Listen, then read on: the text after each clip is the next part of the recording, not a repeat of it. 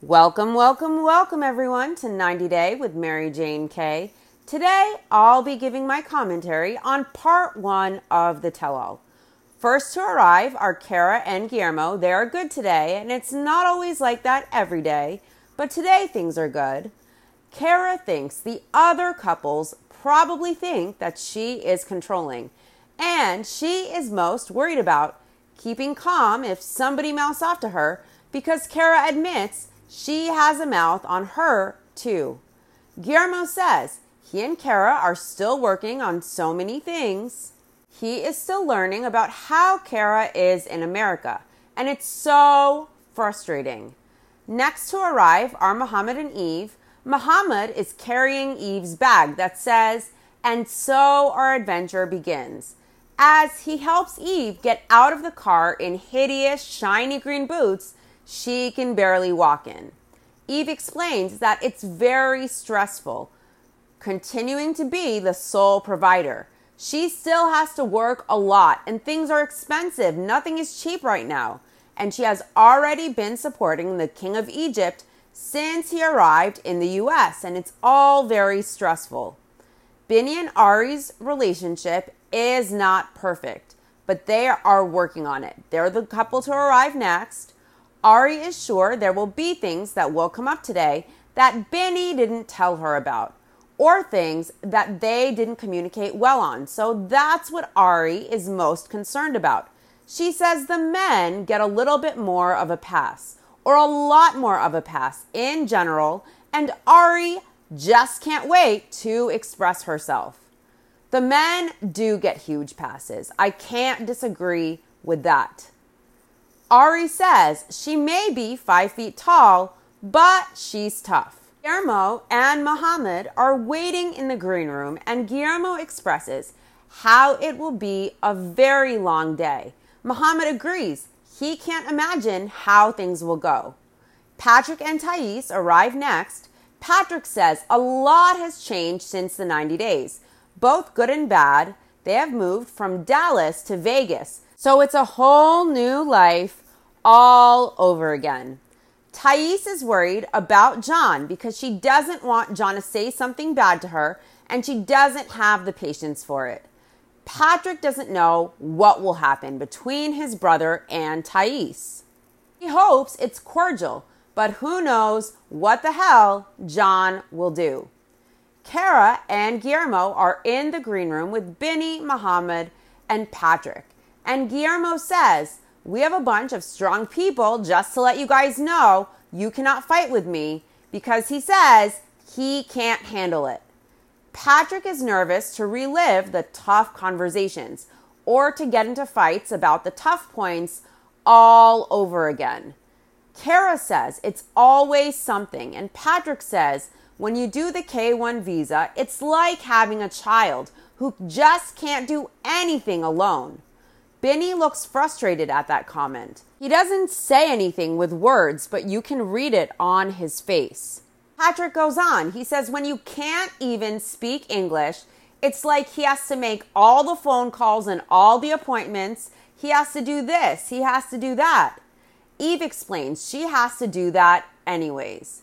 Kara says it can sometimes be frustrating that the person can't work, but it's not that person's fault, of course, that they can't work. They want to work. They want to contribute, and they can't until they get the green card.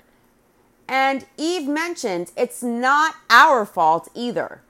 Kara agrees, and she knows it feels they are still here having to handle everything, having to do everything. So it's a weird place to be in where you can't really be mad at anyone, but you feel it. Next up are Bilal and Shida. Bilal says it feels amazing being in New York. He's excited to meet the cast and to hash things out. Shida knows Bilal means well, but she says she's not a baby. She says Bilal is headstrong when it comes to understanding that he does a lot of mansplaining. He hates when Shida uses the word lecture. That's a word she shouldn't use. But Shida wants Bilal to see himself. And maybe when he sees that, he can then do things differently. Next up are Emily and Kobe. Emily says she and Kobe are a typical marriage relationship. Kobe says he isn't perfect, so he isn't here ready to point fingers at people or to focus on other people's relationships. But if anybody wants to come for him, he doesn't like problems. But if they want to bring the problems, he says let them bring them. No problem. Next to arrive are Jibri and Miona. Jibri isn't nervous at all. He's ready. He's excited for the tell-all. But he says the tell-all isn't ready for him. Sure, the tell-all isn't ready for the man-child who at 28 years old lived with mommy and daddy, who graciously allowed him that privilege to live under their roof as a grown adult with his fiancé. And then when his parents wanted their man-child to commit to leaving and moving out when he said he would, that man-child at 28 with a fiancé threw a fit about it rather than showing appreciation. Miona admits they have had difficulties adjusting to married life. Both Miona and Jibri have matching sidewalk chalk jackets that look like a 5-year-old's art project explosion. Miona is going to give others whatever energy they give her, but multiplied. Jibri looks like the king of the nursing home in a sequin tacky jacket and pants that are supposed to resemble a firecracker. In my opinion, it just looks like someone vomited sequins all over him. He looks like an old school 80-year-old grandma on retirement in Florida in all of their sequined glory. Ari jokingly asks Spinny if he is jealous of Jibri's suit. And Jibri tells Ari she stole his outfit because she has a glittery outfit on. She says she doesn't want to sit next to Jibri so she doesn't outshine him. Jibri says they will all look like they're from a different planet if Ari sits next to him. Ari says she is cuter. Thais thinks Jibri will get mad about something because that's the way he acts. She says Jibri was even fighting with his best friend, so why wouldn't he fight with someone here? Mohammed has a question for Jibri. He asks if Jibri really fought his friend. Jibri says he and David have a long history. He dated David's twin. David beat Jibri so bad that he put him in a coma. And Jibri's mom sent Jibri to boot camp after, to military school. And when Jibri got out of boot camp, he went to a party. He heard some girl singing in a corner, and he asked what language that is. And they started dating, and then she wanted to introduce Jibri to her twin brother. Her twin happened to be the same dude who put Jibri in a coma. So Jibri decided, since he was dating his sister, they were even. Tim and Kenny are commentators this tell-all. Kenny looks great. Tim, however, looks like he is playing dress-up. He has on like vinyl, shiny, skinny leg pants that don't fit him right. They don't fit him tightly like a skinny leg, so it's all creases. And he has on knee-high boots that look hideous, that have a little heel, with a turquoise t-shirt and a short sleeve button-up on top of it. And he's also wearing a magenta watch. None of it goes. It looks very odd. The pants don't even fit him right. It's like a disaster. Ken looks great, though. He definitely knows how to dress himself. Kara warns that she doesn't take a lot of shit from people, so she's going to see how it all goes. Bilal isn't worried about what anybody says. Emily is a little nervous. She knows she has bullets coming her way to dodge and to hit back with, but the whole cast has shit that they did that they aren't proud of too. So, fuck it, she says. Shida says the gloves are completely off. If she has to say something, she isn't going to hold back. Sean reveals that 2 cast members are pregnant. My guess would be Thais and Kara, but we'll see.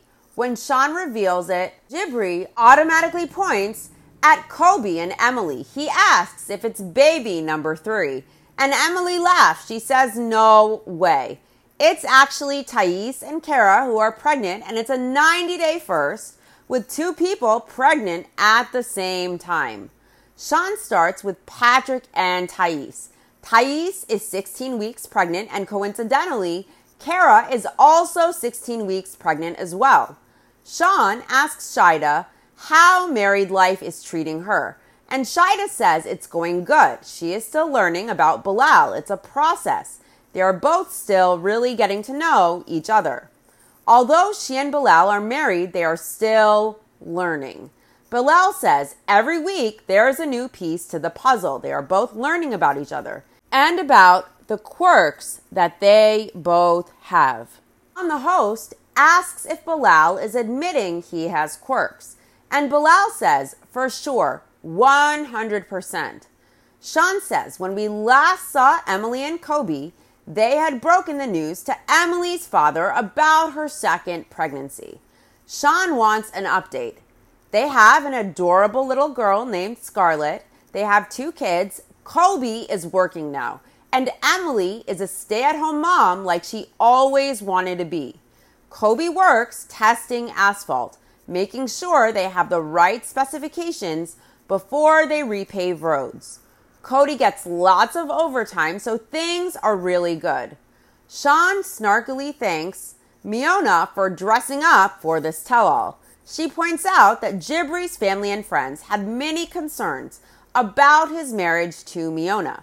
She asks how everybody is getting along now. Jibri says they see he is happy, they see that Jibri is pushing forward, that he's doing well, and Jibri feels it's a lot of jealousy going on, so it's been rough. I sincerely doubt anyone is jealous of Jibri. Of what? I think Jibri has a really big ego, and when people provide Jibri with reasonable, constructive criticism, he just can't take it. He can't handle it because it doesn't align with the way he perceives himself or the way he wants to be seen. So then he projects and he deflects and he comes up with reasons why people aren't seeing things the way he is. I doubt, for example, David is jealous of Jibri. Of what? I doubt his parents are jealous or bitter. If things work out for Jibri, everyone wants to see Jibri happy. The people around him care tremendously for him. And Jibri seems to see their constructive criticism as everyone just being against him or being jealous. And that's really sad for him, just in my opinion. Again, I don't really know these people. I don't want to know these people. And all we get to see are highly edited, produced clips and a storyline. And that's not necessarily the full reality of things to really know what is going on. But based on what little we do see, that's my opinion. Jibri thinks his family and friends are jealous because he and Miona look good together and shine. That's what he says. He says when you shine, people try to dim your light. Sean asks Miona if she thinks Jibri's mom is jealous of her. Miona says she isn't trying to compete with anyone, but there has definitely been a weird energy. Ari says if there is trouble with a mother-in-law, it's on the son a lot of the time because the son isn't giving the attention to the mom, or maybe the mom came off as a bit defensive in the beginning when Miona met her, so maybe they felt it. Jibri asks if Ari thinks his mom is jealous. He points out that he thinks Ari is the most jealous person in the whole cast. He asks how she can say his mom is jealous. And Ari says, if she is jealous, can't you recognize jealousy in others? Jibri tells Ari she's right. She must be because she is jealous of everything. Tim thinks this tell-all will be a hell of a ride with Jibri's roller coaster of emotions. Kenny thinks Jibri came in looking for a fight. He says Jibri acts like he has a chip on his shoulder, but he will get a target on his back. I totally agree with Kenny. Ari tells Jibri he is jealous of her clothes, and Jibri says he isn't jealous of anything. Sean asks Ari and Binny how they are doing since they got married. They are doing good, but they still have the same types of issues, like problems with communication. Binny has some good news, though. He got his green card. He can work now and be a father. Binny is continuing on with MMA, and he is confident that he is the best fighter. Sean asks Binny if he wishes Ari was more supportive of him. Ari wants to be clear. She never told Benny, don't do this. She said if he is going to do it, he needs to be realistic about doing it. She says that's what her point is, for Benny to see the full picture. Sean knows one ongoing issue between them is jealousy.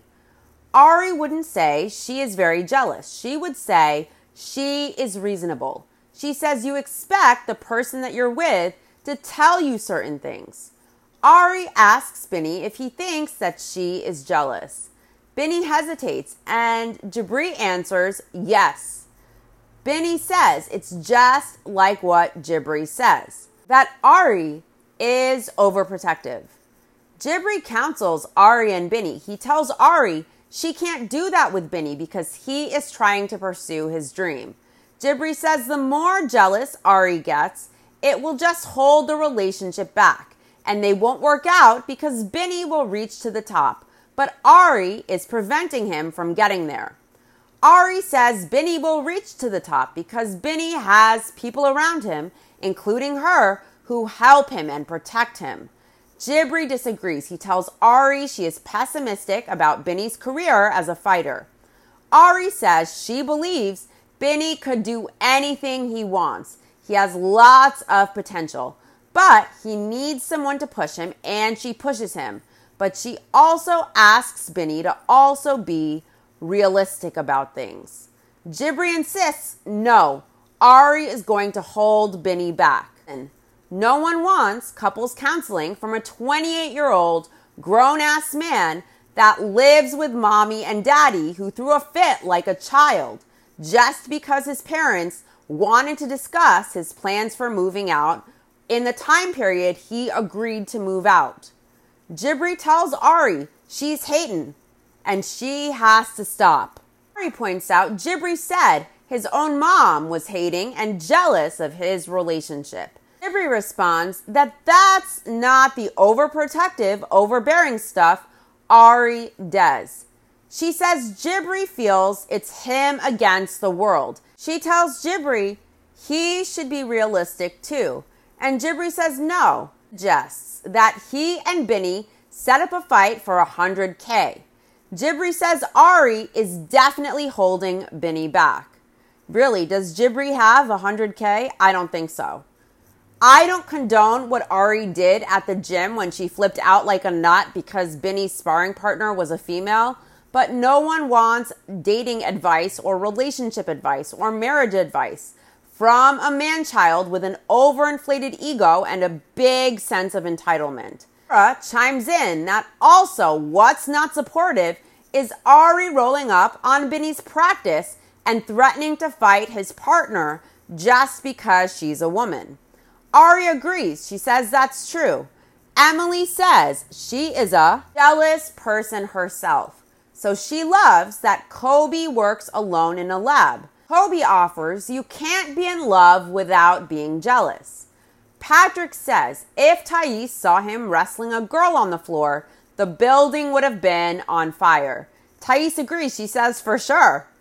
Ari says maybe if there was more communication, it would be easier to handle. Emily says she doesn't even have to ask Kobe what happened or what happened during his day, who he spoke to, whatever.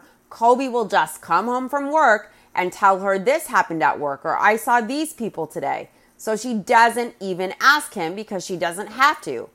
Sean asks Kobe if he tells Emily everything that happened to him at work. And Kobe responds that he tells Emily what she needs to know. Emily says that's everything. She insists Kobe tells her everything. Jibri tells Emily they need a healthy amount of that. Jibri then goes back to Ari. He seems laser focused on deflecting on Benny and Ari. Asks Ari what happens when Benny wins the fight and he gets $1 million a fight. He asks if Ari knows how many girls are going to be chasing Benny. And Jibri tells Ari she's going to be losing her mind. Kobe says the difference is how you handle your jealousy. He says everybody has jealousy, but how you express your jealousy, that's what matters. Kobe admits he's even jealous over Emily at times, but the way she expresses her jealousy makes the difference. Emily says it's different when there's a million women in Kobe's inbox telling him, if you need a green card, come marry me, or women messaging him talking about his junk from the tighty whitey scene. Emily declares that she and Kobe fuck all the time, so all these women can just back off. I hope to God Emily is on birth control.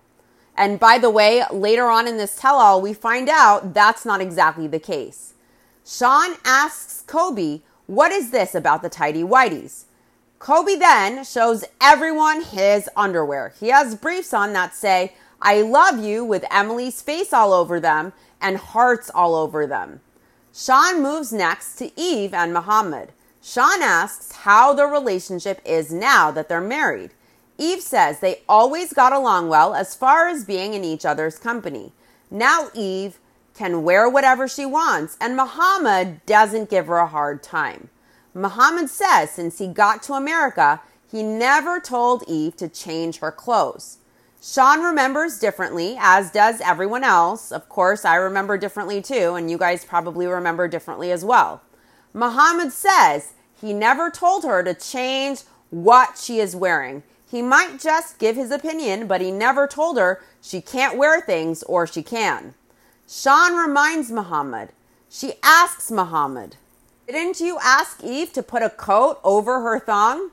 Muhammad says when he came to America, it took him a long time to get Eve's lifestyle and to understand the culture as well. Jibri says Muhammad is learning, he's expanding through his relationship. But then Jibri goes back to Ari and Binny, saying he doesn't think they will work out. He says they won't work out. I think Jibri wants to project and deflect, and Ari rubbed him the wrong way. So now the whole tell-all, he wants to attack Ari as a way to keep the attention off of himself for deflection purposes. Jibri tells Ari he doesn't think that their relationship will work out. He says they are fake, and he says he is just telling the truth. Ari responds, says the guy in the $1 million suit. Jibri tells Ari she will be mad when her man is wearing a $1 million suit. Jibri doesn't just think Ari and Binny won't work out. He says he knows it because he says Ari is too jealous and she is holding Binny back. He tells Binny she's holding you back, dimming your light. You're a star. She is not a star. I'm just being real with you. Binny looks annoyed. He has his hand to his head with just his middle finger flexed on his forehead, and it's definitely intentional. Sean moves to Patrick and Thais. The last we saw, they had just said I do, without Thais' father's blessing. But since then, there is some big news, and there are some new developments in their life. Sean asks what their initial reaction was when they found out they were pregnant. Patrick was surprised. Thais was surprised and afraid. Patrick is really excited. Patrick was so surprised because a year ago he did fertility tests and he didn't have any sperm because of his past with steroid use. Patrick went to the doctor. He got the issue fixed.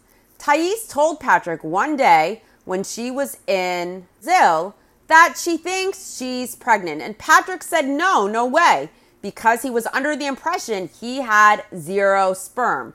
Like the doctor said, he could never have kids. And he told her at that point, he revealed the news that he could never have kids, like the doctor told him. And he had never told her about this before, so she didn't know about that. She didn't know Patrick couldn't have kids. So she was very upset to discover it that way. He didn't tell her until they were together for a year, yet they always talked about having a baby one day. So Thais was pissed that Patrick never told her he couldn't have kids, and she was understandably pissed. But apparently he can. Patrick says that's one of the many things where he has tried to discuss it, but the language barrier makes it so Thais doesn't understand what he is talking about. Thais says they use Google Translator. Thais took 6 pregnancy tests, and every test was positive. She was hiding the tests in the top cabinet above the toilet. She didn't want to let Patrick know. Patrick says that's how Thais does everything. She doesn't tell you anything until it's exactly certain. Sean asks Thais why she didn't tell Patrick after the first test or the second pregnancy test. Thais says she was trying to understand everything first. Patrick says Thais lied to him and made him make her a gyno appointment for something else. So Patrick made her the gyno appointment for some other reason, and after that appointment, she told Patrick it was real. Patrick didn't go with Thais to the appointment, so she told Patrick after the appointment, and he was mad because Thais invited her Brazilian friend to help translate, and her friend knew about the pregnancy before Patrick did. Patrick says it's Thais' way of doing things. Sean thinks it's interesting because Thais was upset with Patrick when Patrick was talking to John behind her back, and he wasn't telling her what was going on. Patrick says there's a few double standards in the relationship. Thais can look at all the messages on her own DMs, but Patrick isn't allowed to check his messages alone. He has to wait till Thais is there with him to check all of his messages to see if girls message him. Thais says it's because when she was in Brazil, he lied a little bit. He would say he's going to go to dinner with friends or out with his coworker or do this or that, or he's going home. And he has lied before. She doesn't trust him. He lied before when he said he was training a girl and he was actually dating her and making out with her and attempting to have sex with her. Thais isn't the jealous type, but she wanted honesty. And if Patrick wanted to be with that girl, he could. He's free. Thais wouldn't have minded. She just doesn't like being lied to. Thais says they were in a relationship when all of this happened. And Patrick says they weren't in a relationship. He says it was after the first time they met. And Thais says that's when Patrick was going to Brazil every month. 8 months after they were together is when this happened. Patrick was still looking at this girl's Instagram. Patrick was kissing the girl and seeing the girl while still with Thais. Patrick doesn't think that he and Thais were in a relationship at that point. He says it was a confusing time. Patrick says it was confusing because he dated this girl before he met Thais, and then she went away and Thais came into this picture and the girl wanted to come back. And Patrick was going back with Thais. So it was really confusing because there was no full commitment to Thais yet, and there wasn't a commitment to the other girl. Patrick was a single dude dating at that time. Thais asks Patrick, while going to Brazil every month, she says he was dating her and he was also sleeping with her and sleeping with the other girl and dating her, or at least he was attempting to have sex with her. Because apparently Patrick was drinking and Patrick had a case of whiskey dick. He has issues getting it up. He tried to have sex a few times with her, different times, and it just didn't work out. Patrick says there were attempts to have sex with the other girl, but there was heavy drinking involved. So it never happened. So basically, Patrick couldn't get it up, and that's why the sex didn't happen. But he tried. There were several attempts. And if his dick worked, he would have had sex for sure, in my opinion. Sean says it sounds like Patrick was dating 2 women at one time. Patrick says yes, and Thais says he was, and he was not honest with her. Patrick says he is pretty sure he told Thais what happened. Thais says he didn't tell her because if he did tell her, he wouldn't have been coming back to Brazil. Thais found out about Patrick's ways on the worst day, the day they were engaged. She had Patrick's cell phone. Patrick was swimming, and she found out the day he proposed. Patrick says Thais is explaining the timeline wrong. It turns out Patrick sent this girl a message while he was in Brazil after one of the fights he had with Thais. Bilal understands what Patrick was saying as far as that they were not committed yet. But Bilal says it still sounds like Patrick wanted to do some things with the other person, and he was drunk, so things didn't happen. Patrick says he was in the wrong. He's just trying to explain himself. Tim says it's scary because Patrick doesn't think what he did is wrong. He's trying to justify it. Kenny says Patrick didn't dip the stick, so it doesn't count. Tim says in Patrick's mind, he thinks he didn't perform, so it's not cheating. Is it cheating if your junk don't work? Tim asks. Kenny says the whole cheating crap between Thais and Patrick happened 3 years ago. Tim says that's what happened. Thais got caught out on doing something wrong, so she brought up this thing with Patrick to deflect. Ari says Jibri doesn't think her relationship with Binny is going to last, but she isn't concerned about Jibri because Jibri is just a bully. Jibri is taking off Miona's shoes during a break, and he says there's a lot of emotions going on in that room, and that Binny deserves better than that girl. He says Ari, she's not good for him. He says Ari has a mouthpiece on her and that she's an insecure woman. She is insecure about Binny. Jibri says they all have issues, but Binny and Ari have serious issues. Ari thought it was fucked up of Jibri to say that their relationship is fake. They have been together for 3.5 years and they have a beautiful baby boy together. And they love each other. Ari says she doesn't know if Binny loves her, but she loves him. Eve says it's hurtful to say to somebody, you are not going to work out. Obi thinks Jibri is just being who he is. Next in the hot seat are Kara and Guillermo. Sean says they've both had their share of doubts leading up to the wedding, but they cast those doubts aside and they ended the season happily married. But since then, their story has taken a major turn, now that Kara is pregnant. Guillermo felt Kara was being too controlling and that she treated him like a child, especially when it came to planning the wedding. They flashed back to those scenes during the season. Kara says sometimes Guillermo will say stuff and she wonders, did he think about that before it came out of his mouth? She thinks it's naive, like how little kids can be naive, and they just say things sometimes. Kara says there are times when she doesn't act 30, and Guillermo says he doesn't judge her. Hobie says Kara admits to the fact that she treats Guillermo like a child. He asks if that makes any sense since Guillermo will be the father of her child. Kara says she knows grown-ass men that still act like children. Kobe asks if Guillermo will accept just being treated like a child just to make Kara happy.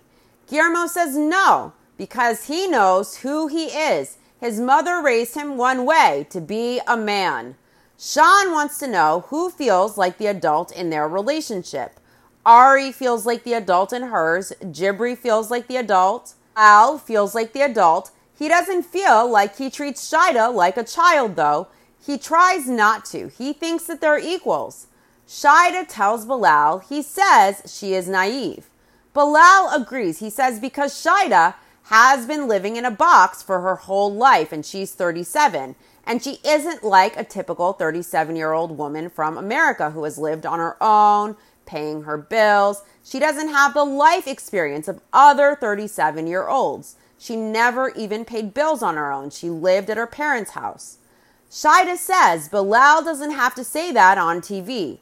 Bilal says what we would consider basic things, he is trying to explain to Shida. And then Shida says he is lecturing her when he tries to do that. Miona says Bilal does sound like a professor sometimes. Patrick asks Kara, what about the laptop? He tells Kara she told him to get a toothbrush instead when Guillermo wanted to buy his own laptop. And he says it's condescending and controlling. Kara says the toothbrush is affordable. And Patrick disagrees. He says it's condescending and it's controlling.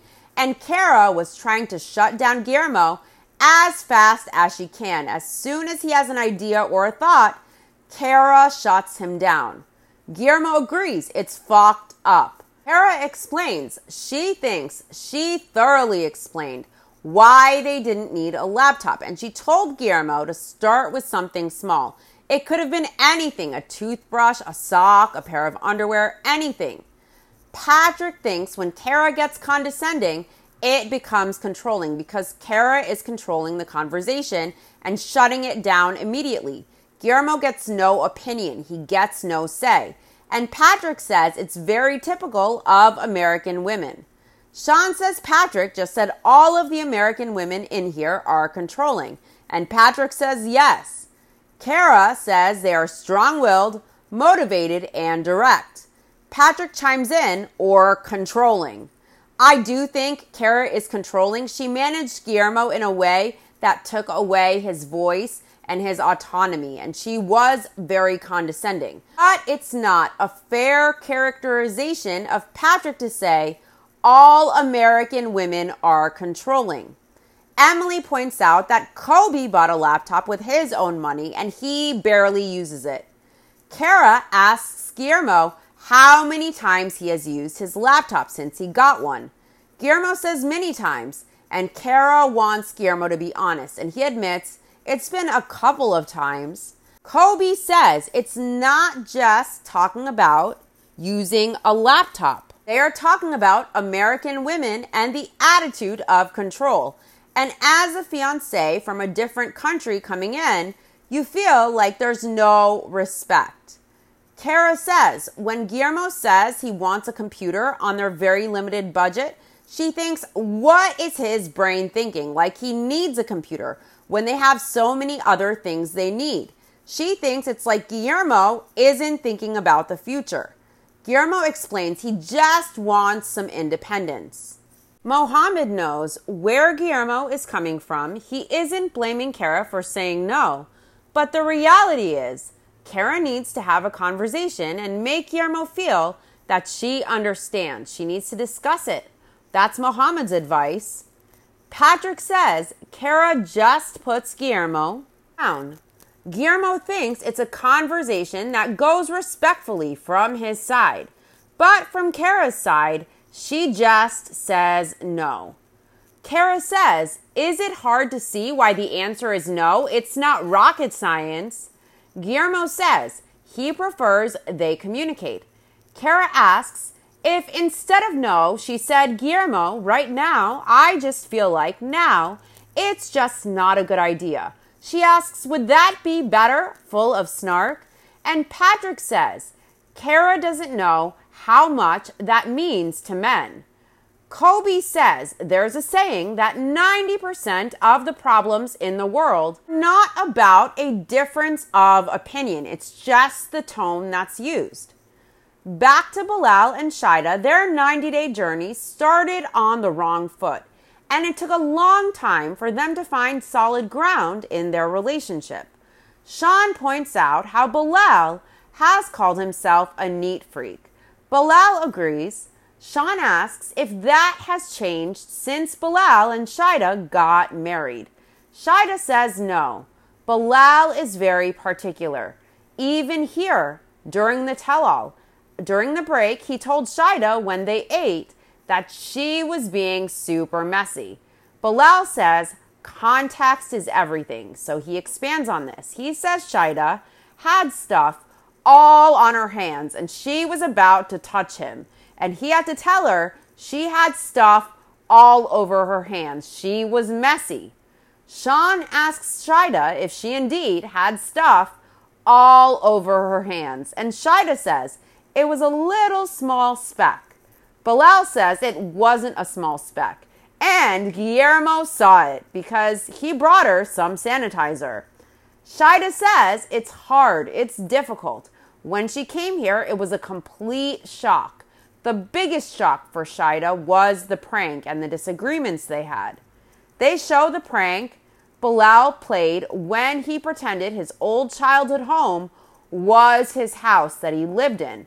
He picked Shida up in a dirty work van rather than his car to see if Shida would accept him if he had nothing, if she thought he had absolutely nothing. Next, they show the scene where Bilal pulls over to the side of the road because Shida slightly grazes his face. Shida says when Bilal came to Trinidad, she rolled out the red carpet. She packed him food. She brought her parents. They treated Bilal like royalty. So Shida was expecting the same treatment in the U.S. But to come into that house, she felt bad. And Bilal wants her to be grateful and appreciative, but the house wasn't flattering.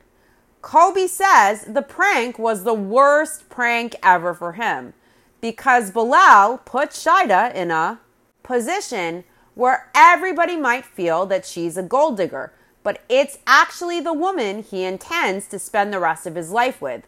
Kobe tells Bilal, "Come on." I agree with Kobe. Sean asks, what did Shida's reaction tell Bilal about her? Bilal knew Shida wouldn't be praising the prank house, but he didn't think she would have taken it as far as she did.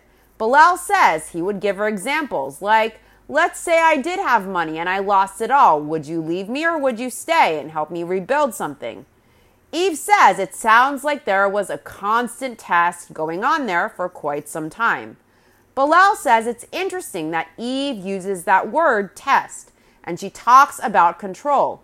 But when it comes to Eve, there isn't tests or control. Bilal says it's not a test. It's just words of affirmation. They always talk about the same thing. They want to build an empire together. Ari tells Bilal he always has an answer for everything. And Ari thinks that's suspicious. She feels like Bilal deflects and tries to tell Shida how she feels. Sean wants to discuss the car argument. She asks who thinks that Shida was being too physical with Bilal in the car. And no one feels Shida was too physical. Shida says sometimes women test men to see what they can get away with. Bilal interrupts her. He wants to point out that Shida used the word test.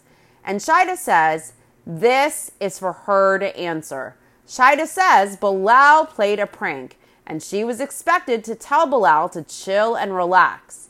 She wasn't expecting Bilal to get so serious when he pulled over. That is when she realized this man can't take a joke. He dishes it, but he just can't take it. Emily says, if you're pulling over, I'm getting out. I'd get my own Uber. Bilal says one thing he would never, ever, ever do is kick Shida or any woman out of the car. All he wanted was Shida to stop hitting him in the head. She didn't hit him in the head. She jokingly, barely, lightly tapped his head. If that. Bilal admits in hindsight he should not have done it and he should have apologized. Shida says that Bilal said she was being aggressive, as if she was hitting him in an aggressive way. Shida tells Bilal, trust her. He hasn't seen her act aggressively yet. And Bilal says he's seen her aggressive. He's definitely seen that side of Shida. Guillermo tells Bilal he wants to be like him when he grows up, with the way he talks and the way he says sorry. Guillermo says that's one of the most important things, to accept, to take responsibility. Patrick tells Guillermo it's a sales tactic because Bilal is a salesman, an amazing salesman, and that's what we are all witnessing right now. No one can really get their point across. Patrick says if they do get their point across with a salesman, it just gets twisted. And being a salesman, Patrick is watching in awe, he says. Ari points out she thinks it's a manipulation tactic. Sean asks what Bilal thinks about Patrick's assessment, that the tactics Bilal uses are like a salesman. Bilal says he is a salesman and Patrick is a salesman. He's selling, they all sell. So Bilal feels he is damned if he does and damned if he doesn't. Patrick says it will never stop. He knows when to say what and how the other person will react, and he knows how to drop his tone and how to get people engaged. It's a habit now for Bilal. Sean asks Patrick how he thinks that manifests itself in Bilal and Shida's relationship. Patrick says easily. Bilal will do a timeout. He'll take control. He'll tell Shida he gets what she is saying, but he sees it his way, and he explains his point. Ais points out, as Patrick is explaining this, that this is exactly what Patrick does with her. And Patrick admits it. Shida says if she brings something up with Bilal, she feels like he is like a salesperson. He always has something to say back. He always has to win a conversation. Patrick explains that's called overcoming objections. Sean asks Bilal if a comment is about his behavior, does he automatically deflect and say, well, what about your behavior, as opposed to just listening and fixing the behavior that Shida is pointing out. Bilal says no, and Shida disagrees with that. She agrees with Sean. She says that's exactly it. Eve thinks it's important to hear something and to validate it versus always having to say something back. She says sometimes you just have to listen and validate because it's good for communication. Bilal says he's 100% open to improving. He knows that he can do things differently, but sometimes he doesn't know when it's the right time for him to say something. Is it ever the right time? Because if he says something, then to Shida, it's a lecture and he's lecturing her. Shida says the right time is any normal day to point out his issues because Shida will know it's coming from a place of Bilal wanting to improve himself. But when she mentions something she doesn't like about him, then he deflects, mentioning something he doesn't like about her. And it comes across like he's deflecting and like he's trying to make Shida look like she has problems too, as a way to not address his own issues. Sean mentions how Shida made it clear she didn't want a prenup. She asks Shida if she hadn't gotten those additional clauses added to the prenup, if Shida was prepared to go back home to Trinidad. Shida says yes, she wasn't getting married without those clauses added to the prenup. She wasn't going to sign it or get married. She felt Bilal was headstrong about the prenup, and she isn't for it, so she thought, let us meet in the middle. So she wanted to add 2 clauses that support what she wants. The first clause is trying to make a baby before 40. And the second clause is that Bilal will help her set up her business in Kansas City. And there is no contingency in place in the prenup for anything Shida would get if Bilal doesn't have kids with her by 40 or open her business. Bilal explains it just means that they will try everything in their power to have kids, but ultimately it's up to God.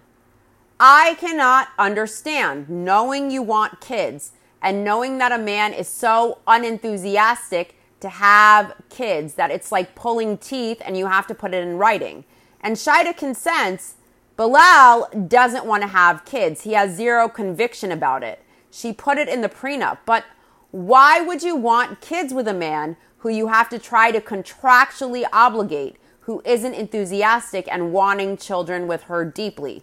I would rather have no kids than just have them with someone who didn't deeply want that with me, if I feel I have to put it in writing to try and get a man to have kids with me because they don't seem that willing. That says everything to me. I think Shida could find someone who would love to have kids with her.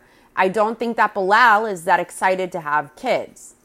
Shahida, Bilal's ex-wife and the mother of his kids, is at the tell-all to state her piece. There was a breakdown in the communication between Shida and herself, and that then caused a breakdown with the ex-wife and Bilal. And when the truth is revealed, she says Bilal will owe her an apology and Shida will too, and then they can all move forward in a positive space from there. Sean tells Shahida, Bilal's ex, that after 10 years of marriage, one of them fell out of love. And she asks if that is how Shahida would describe it. Shahida says they had some issues for some time and they tried to figure things out for the kids. But she says when you're unhappy, you have to take a step back and do what's best for yourself and the kids. Sean asks Shahida what made her most unhappy with the marriage to Bilal. Shahida wanted a best friend and a partner, and she felt like she was receiving from Bilal more of an imam or a father figure when she was wanting to hear from her husband. Sean asks if Bilal was lecturing her, and Shahida, the ex-wife, says yes. Sean asks who asked for the divorce, and Shahida asked for the divorce around that time. She felt very unhappy because Bilal is very particular about how he wants the house. So when you have two small kids, that becomes a problem with how the house could be in a disarray. So it makes you feel very uneasy. Shahida says Bilal is definitely a neat freak. Sean asks Shahida, she says, neat freak, controlling, lecturing. Does that give her any reason to be concerned that that same behavior is still there? And Shahida admits she is seeing a pattern. She says Shahida was young back then. But as a 37-year-old woman, she still wants to work. She wants to help Bilal. She wants to work on the relationship. She isn't going to give up on the relationship. Sean has noticed since Shahida first came out that Shahida hasn't looked at her at all. And Shahida agrees with that assessment. Sean asks why Shahida hasn't even looked in Shahida's direction. Shahida says, to be honest, she still doesn't like how Shahida came at her in her home, in her kitchen. It still hurts. When she first came to the U.S., Shahida was hoping for them to have a sisterhood. She was hoping they would be friendly.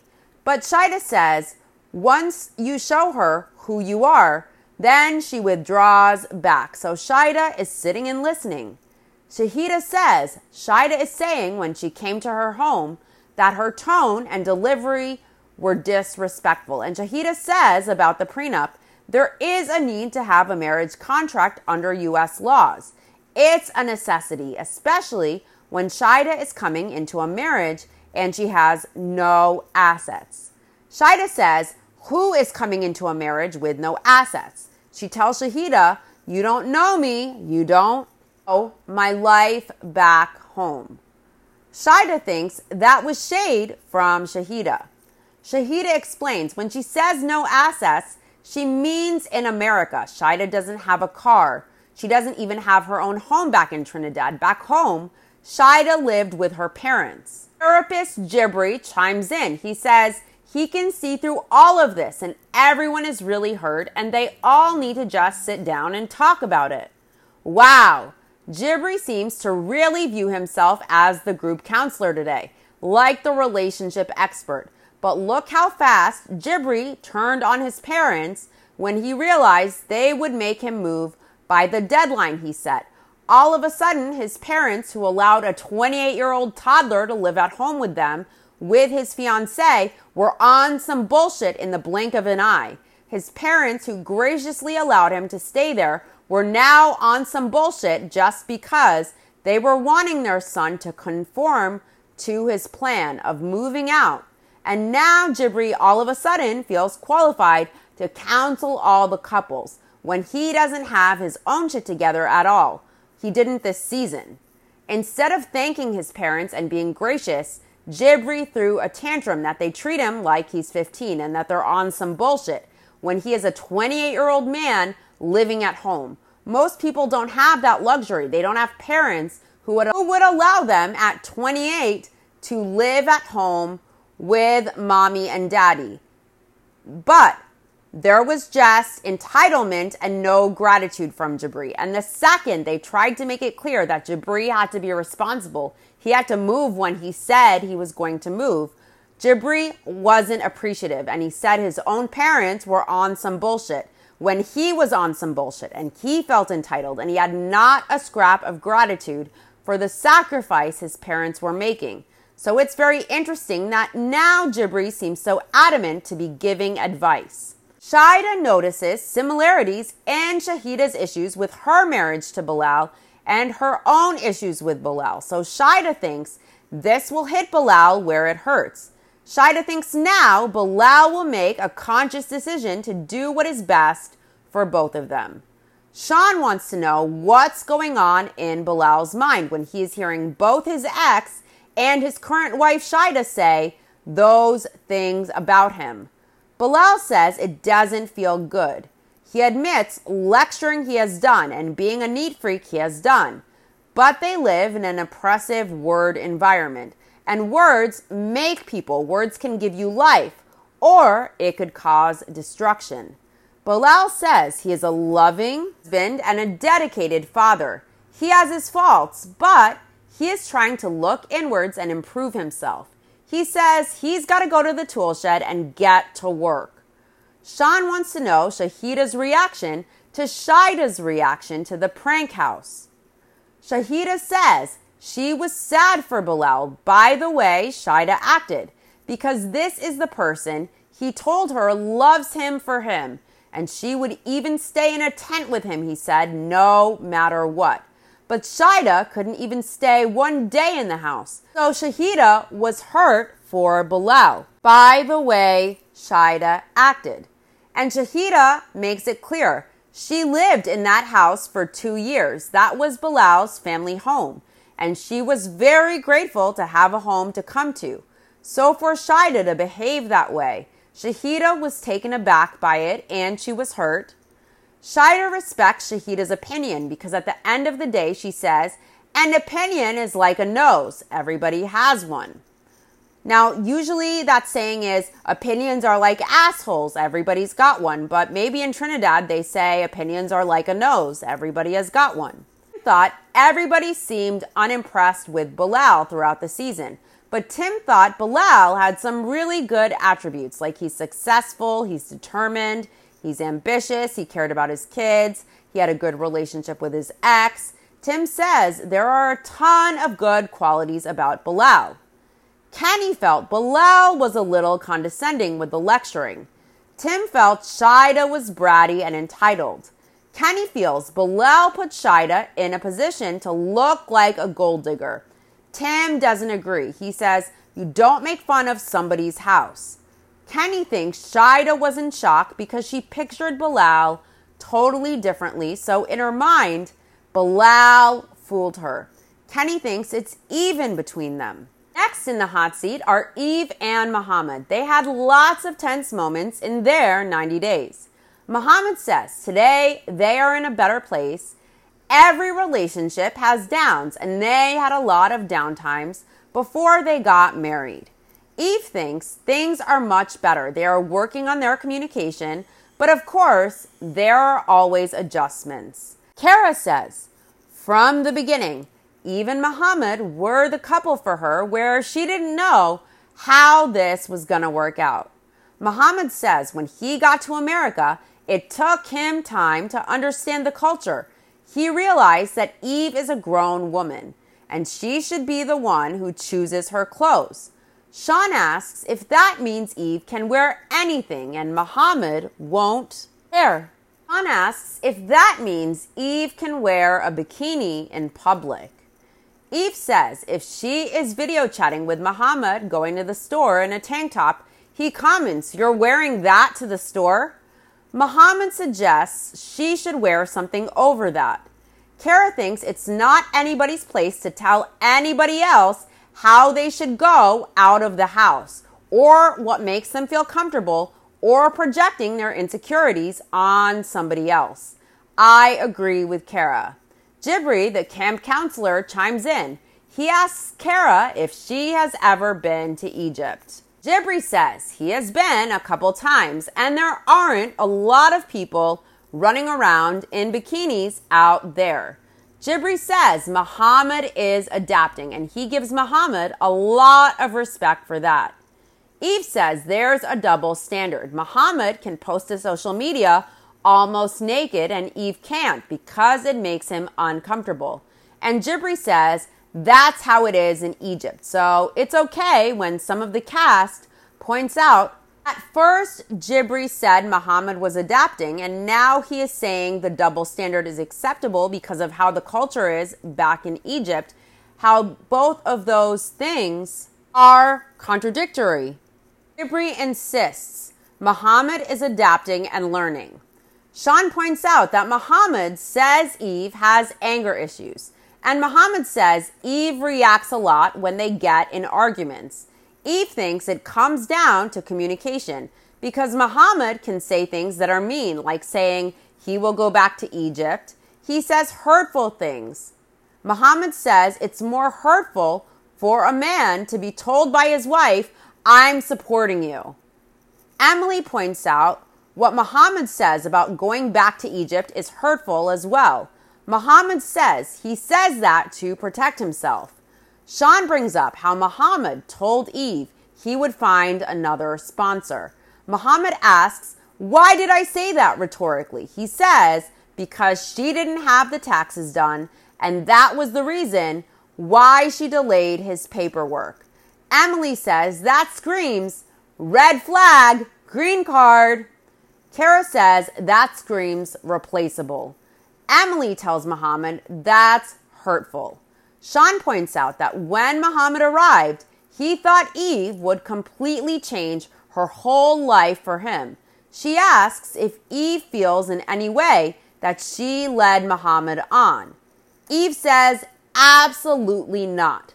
She says without him asking her, she took note of his culture and she changed things before Muhammad even arrived, like not having alcohol in her home, and there were still a lot of changes. There were a lot of things that came that were a reverse culture shock because Eve is in her culture in America, and Muhammad was telling her she can't be alone in a room with a handyman that's doing something in the house. Muhammad says they are very protective of women in his religion. It's not protective, it's controlling, in my opinion. Muhammad isn't saying the handyman can't come in. He's saying be careful. He knows in America it's fine, but in his country they do that. A married woman should not be in a room with another man by herself. They should at least leave the door open. Sean asks Bilal if that's the case for himself and Shida as well. She asks if he isn't home and a worker comes over, is Shida not to be in the house or the room by herself with another man? Bilal says it's not that she can't be there. Bilal thinks what Muhammad is trying to convey is that they put a heavy emphasis on protecting the woman at all costs in Islam. Women are put on a pedestal. Yes, put on a pedestal and separated at prayers and expected to submit to the husband and to let the husband be the authority and the head.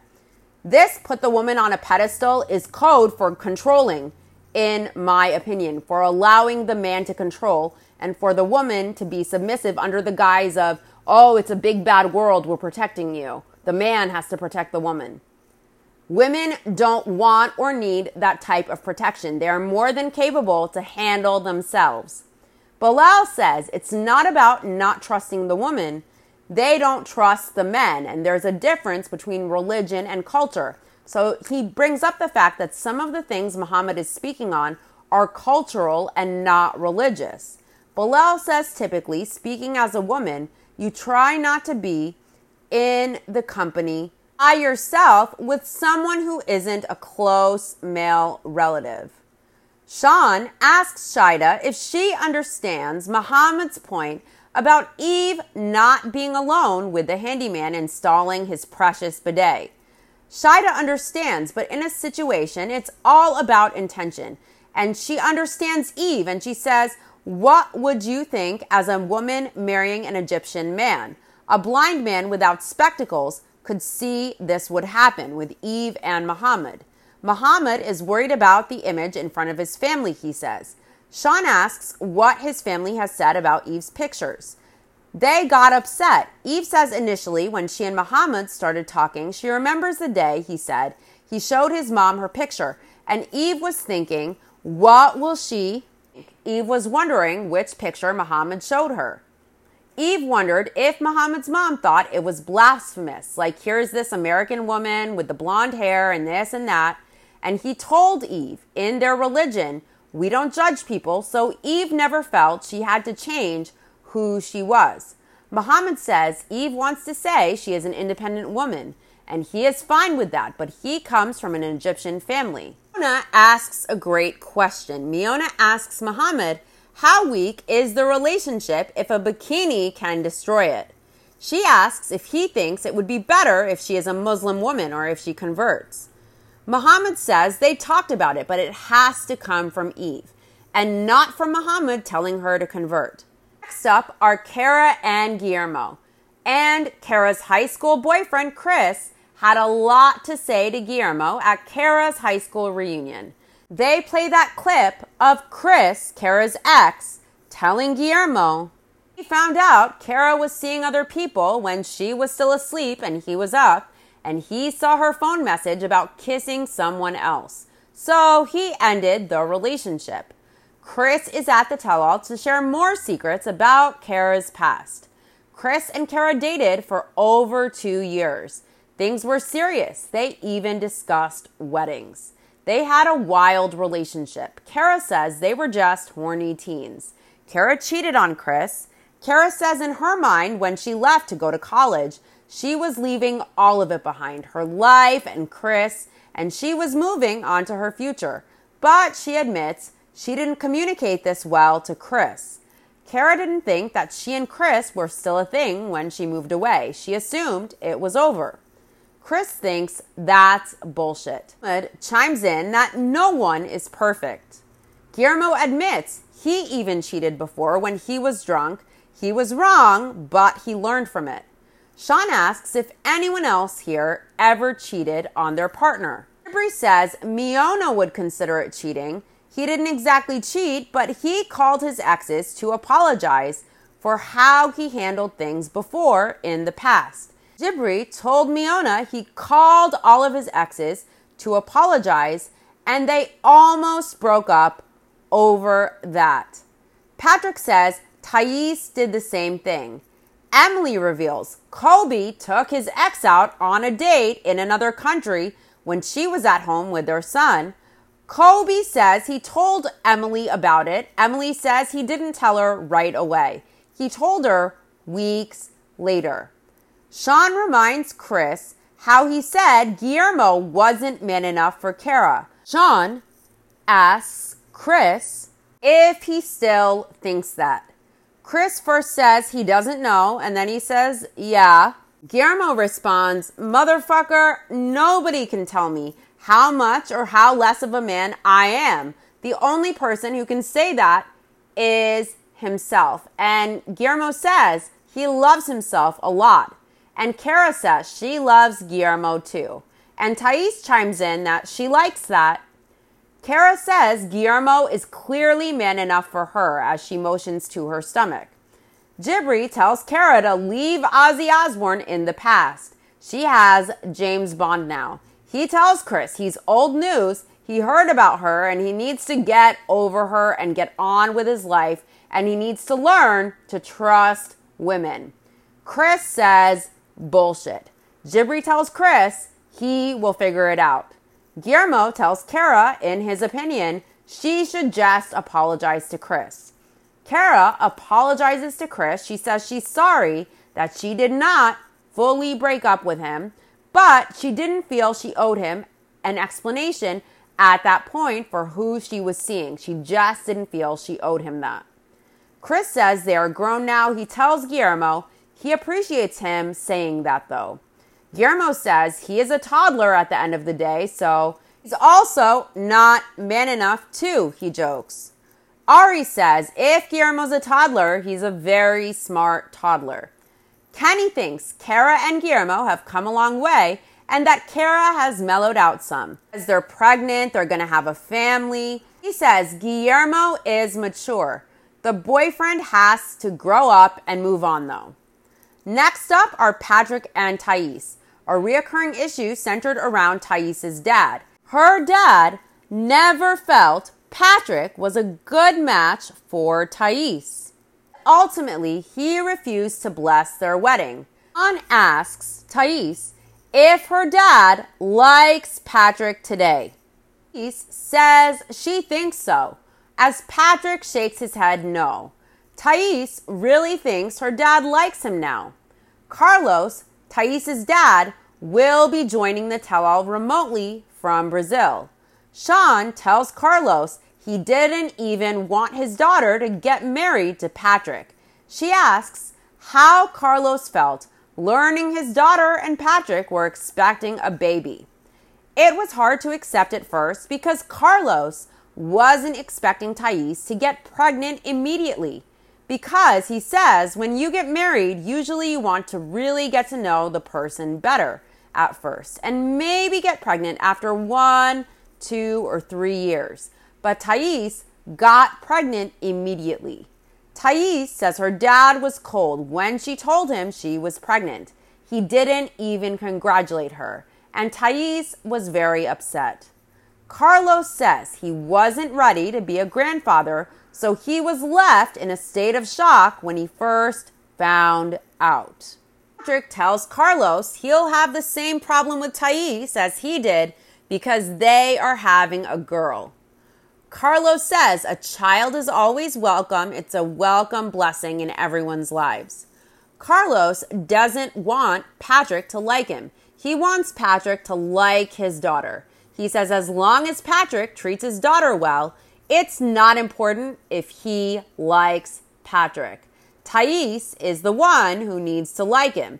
If she likes him and Patrick makes her happy, that's what's important. Thais tells her dad she misses him and she starts bawling, and her dad starts bawling too. She will visit as soon as she has her visa.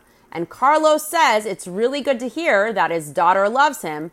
He says nowadays it's very rare for a daughter to say she loves her dad. Thais and John have a volatile relationship. So John has now come to join the cast at the tell-all. John is excited to be an uncle. John actually got drunk and he told some girl, and the girl congratulated Thais about her pregnancy on her Instagram. But Thais hadn't told her family yet. Thais asked the girl who told her about the pregnancy, and she told her John spilled the beans. John says he doesn't remember, but it probably was him. Jibri is clearly PMSing today. He doesn't like John at all. Here, he accuses John of being drunk right now on the show. Jibri asks how many beers John has had today, and John tells Jibri his sparkles are blinding him. John mentions how John and Thais' interactions were contentious. They flash back to all of their quarrels. John admits he was trash-talking Thais. He says it was his bad. John says he loves Patrick and he wants Patrick and Thais to be happy. John thinks Thais is good for Patrick and they are both good for each other. John says he is a combative person, so if you say something to him, then he fires back. Sean asks if John thinks Patrick is whipped, and John thinks so 100% without a doubt. Jibri says Patrick will be happy and have a happy family, and John won't. John responds, "Okay, Sparkles." John says he's just glad Jibri doesn't have his cowboy hat on, or he would have pissed his pants with laughter. He says, "Yippee-ki-yay, Woody." And Jibri tells John he is a joke. And John says he was having a conversation with Patrick, but then Jibri opened his mouth, and then he has to respond to John. John apologizes, and Jibri tells Patrick he needs to stop third-wheeling, bro. Jibri says John is all up in Patrick and Thais' business, and Patrick is his brother. John asks Jibri how his family is doing on the farm, and John asks Jibri if he is still living at home. He tells Jibri, "Come on now, Sparkles." Jibri says John is talking about his brother's girl. John tells Jibri to get off the titty. Jibri tells John to look at his brother. He's happy. as John is lonely at home, drinking 6 packs of beer, playing video games. He tells John to chill. The episode cuts off there. Next time on 90 Day Fiancé, the Couples Tell All Part 2, John asks Jibri if he's crying, and John says it sounds like he's crying. Jibri says he doesn't want to escalate to that point. John tells Jibri if he's going to bring it, he's got to take it. Jibri says he ain't taking nothing. John is giving. He says John will be the one taking a lot. John tells Jibri, okay, Sparkles, and Jibri warns he will knock John out. John tells Jibri he won't. That's not how the story ends. Kara tells Vinny he asked Ari to come say bye to his sisters after they threw red wine in her face on her. Kara says, that's your wife. That's the mother of your child. She asks Vinny, where's the line? Ari says, that was messed up, the wine incident.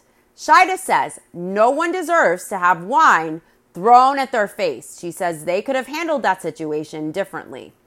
Shida feels for Ari a lot. Sean asks Emily and Kobe, what does raising 2 kids do to your own intimacy? And Kobe reveals they haven't had sex in a long time. Earlier this tell-all, Emily wanted it known that she and Kobe fuck all the time, and now Kobe's revealing they haven't had sex in a long time.